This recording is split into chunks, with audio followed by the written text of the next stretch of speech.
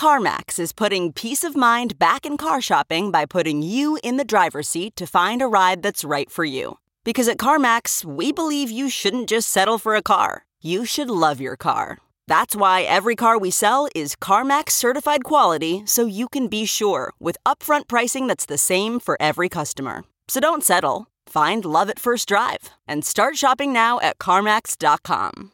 CarMax, the way car buying should be.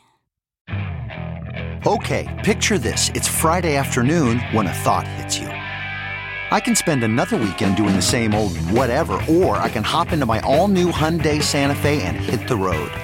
With available H-Track all-wheel drive and 3-row seating, my whole family can head deep into the wild. Conquer the weekend in the all-new Hyundai Santa Fe. Visit HyundaiUSA.com or call 562-314-4603 for more details. Hyundai, there's joy in every journey.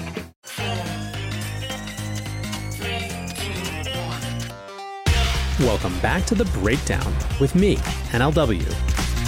It's a daily podcast on macro, Bitcoin, and the big picture power shifts remaking our world. The Breakdown is sponsored by Crypto.com, Bitstamp, and Nexo.io, and produced and distributed by CoinDesk. What's going on, guys? It is Sunday, September 12th, and that means it's time for Long Reads Sunday.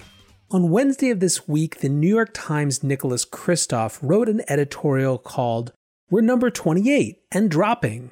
A measure of social progress finds that the quality of life has dropped in America over the last decade, even as it has risen almost everywhere else.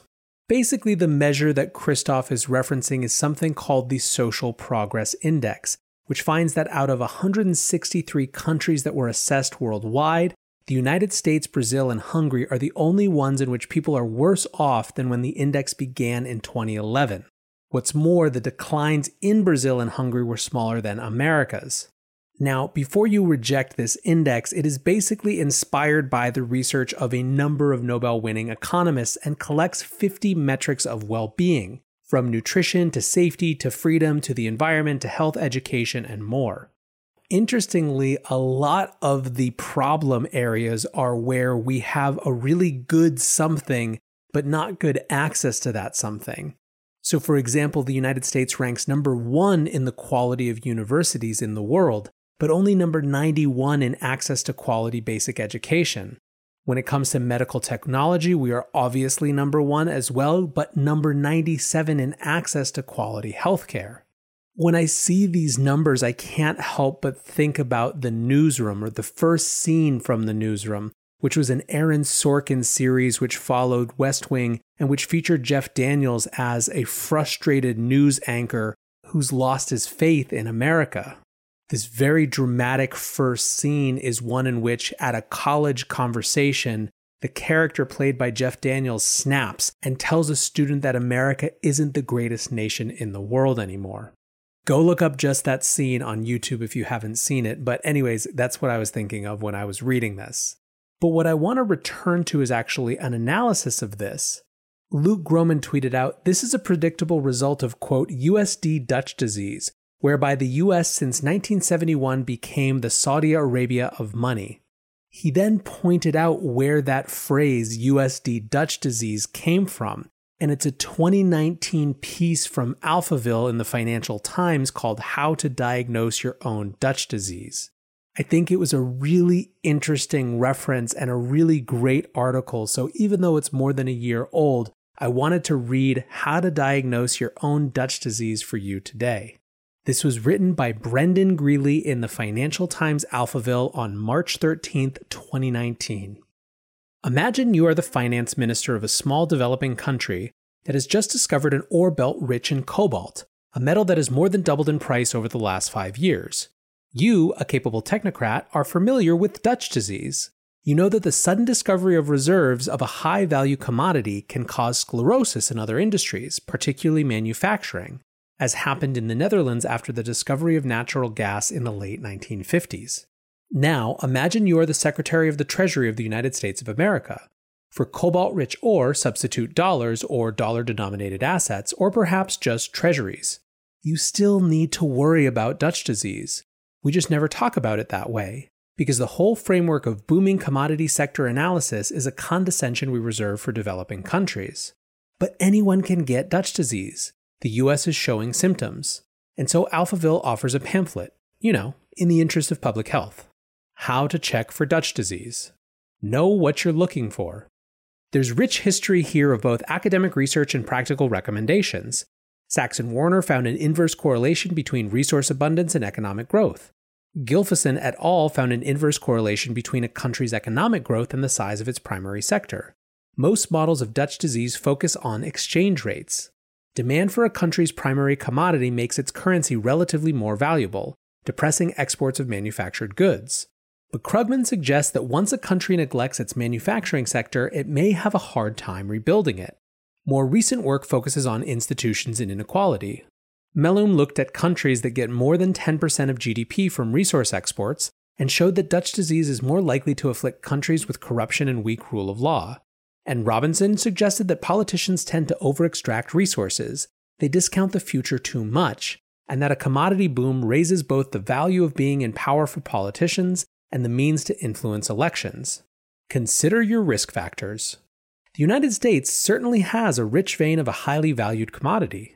America creates about a quarter of global GDP, but well over half of the currency reserves of the world's central banks is socked away in dollars. The dollar is by far the dominant currency for international credit. Dollars are so important as an invoice currency for global trade that shifts in the value of the dollar are an effective predictor for international trade volumes. So many currencies are either explicitly pegged to the dollar or tied to it through trade that 50 to 60% of global GDP swings with the dollar, making it part of a dollar zone. The dollar is universally a store of value, a medium of exchange, and a unit of account, all the things we consider money. It is arguably the only currency that is all three of these things. The United States Treasury is not the only place to get dollars. The United States isn't even the only place to get dollars. Foreign institutions create dollar-denominated assets, for example, but it is the best place to get dollars. The US dropped the dollar's peg to gold in the 1970s, then began borrowing in the 1980s, then discovered that other central banks wanted American debt because it was a safe asset denominated in dollars and they considered it to be money. Just as the Netherlands struck natural gas, the US struck dollars. It found a gusher. The US is not the only producer of dollars. It's possible to create dollar-denominated assets outside the US, for example. There's a difference between what the US reports is owned by foreign central banks and what the central banks report. That difference is a synthetic dollar called the eurodollar. But America is the dominant producer of dollars. In oil, they'd call it the swing producer. Basically, around 1980, the United States discovered that it was the Saudi Arabia of money. Bordeaux and Macaulay's paper offers the best summary we've read of current arguments over the dollar. They pick at two questions. What causes the demand for dollars, and is the dollar system sustainable? These are worthy and interesting questions, and Alphaville can do no better than Bordeaux and Macaulay to address them. We are, however, interested in a different question. Is being the Saudi Arabia of money good for America? What's going on, guys? I'm excited to share that one of this month's breakdown sponsors is Crypto.com. Crypto.com offers one of the most cost-efficient ways to purchase crypto out there, as they've just waived the 3.5% credit card fee for all crypto purchases. What's more, with Crypto.com's MCO Visa card, you can get up to 10% back on things like food and grocery shopping. When you buy gift cards with the Crypto.com app, you can get up to 20% back. Download the Crypto.com app today and enjoy these offers until the end of September. Bitstamp is the original global cryptocurrency exchange. Since 2011, Bitstamp has been the preferred exchange for serious traders and investors, trusted by over 4 million customers, including top financial institutions. Bitstamp is built on professional-grade trading technology. Their platform is powered by a NASDAQ matching engine, and their APIs are recognized as the best in the industry. Download the Bitstamp app from the App Store or Google Play, or visit bitstamp.net/pro to learn more and start trading today. That's bitstamp.net/pro. In this crisis, many investors aim to keep and grow their digital assets. Others seek to maximize the yield on their cash. Nexo allows you to achieve exactly these two goals. The company offers instant crypto credit lines against all major cryptocurrencies, with interest rates starting from only 5.9% APR. Nexo also lets you earn up to 10% annually on your fiat and digital assets. What's more, interest is paid out daily, and you can add or withdraw funds at any time. Get started at nexo.io.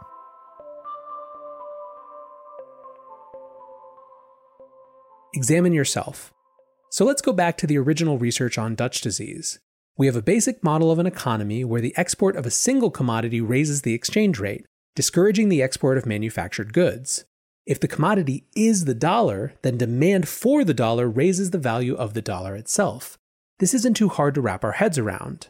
And since 1980, the dollar has appreciated, even as the US has declined as a share of global GDP. We'd expect to see inflation in non-tradable services like medical care and college tuition, but not in tradable goods like t-shirts and TV sets. And we'd expect a decline in the value added to GDP from manufacturing. None of these are dispositive, and Alphaville is sadly not an econometrician, but they have all happened. It gets more interesting when we look at the more recent research on Dutch disease around institutions and inequality. The federal government alone controls the most important dollar-producing load, treasuries. Foreign central banks treat U.S. federal debt obligations like money. It's liquid, holds its value, and is denominated in dollars. When people in capital markets say they're going to cash, they don't actually buy dollar bills, they buy treasuries. So if the US has Dutch disease, from reading Robinson, we'd expect the value from the creation of new federal debt to be distributed as patronage to a small group of people with access to power. We'd expect the federal government to overproduce debt without considering long-term value or sustainability of production. And we'd expect the right to produce debt to raise the value of being in power. This is a fair description of the Tax Cuts and Jobs Act of 2017. Treasuries aren't the only dollar-denominated safe assets. Real estate is too. We'd expect an appreciation in real estate prices and foreign hyperinvestment in exactly the kinds of real estate that best serve as a safe asset. Luxury apartments and business towers in large cities. A Park Avenue address is a safe asset too. Or we could go back and use the framework of Malum to ask about the quality of institutions. After 4 decades of production of federal debt and dollar-denominated assets, mortgages, say, bundled into tradable securities, what does the country have to show for it? Were the proceeds distributed equally? Did the country invest in education or shore up retirement plans for a demographic bump? Make infrastructure investments? And if those things didn't happen, and they didn't, is the United States among those countries with institutions not fit for the task of handling a commodity boom? Get help. Norway was a poor country with institutions good enough to handle the discovery of oil, and now it's a rich country fully aware of Dutch disease and working to avoid the worst of it.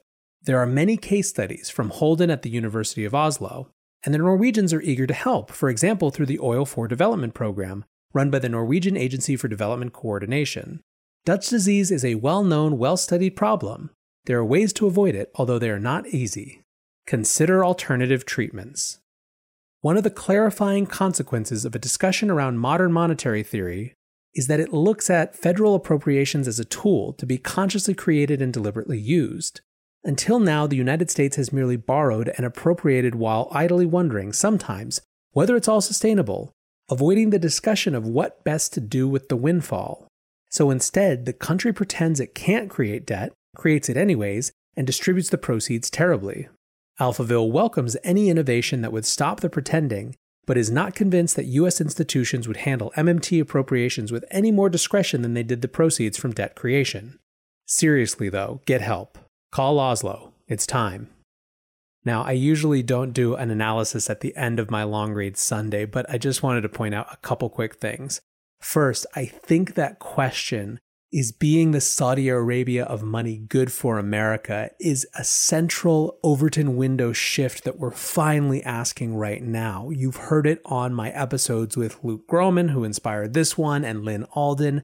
I think it's really important that we're finally asking that. Second, I've said before, even though it doesn't appeal to me and it has a huge number of issues, that part of why MMT makes sense as a response to this environment is that it at least is not avoiding these tough conversations and is offering a vision for the future, a theory that is tangible. In fact, that's why I think MMT and Bitcoin are these interesting sort of yin and yang twin forces that are both doing that, but in very, very different ways. Finally, I think this is a great piece, but I really think Alphaville would do a lot better to stop referring to themselves as Alphaville because it was weird and it was weird to read. Still, though, appreciate the great article and I appreciate you guys listening. Until tomorrow, be safe and take care of each other. Peace.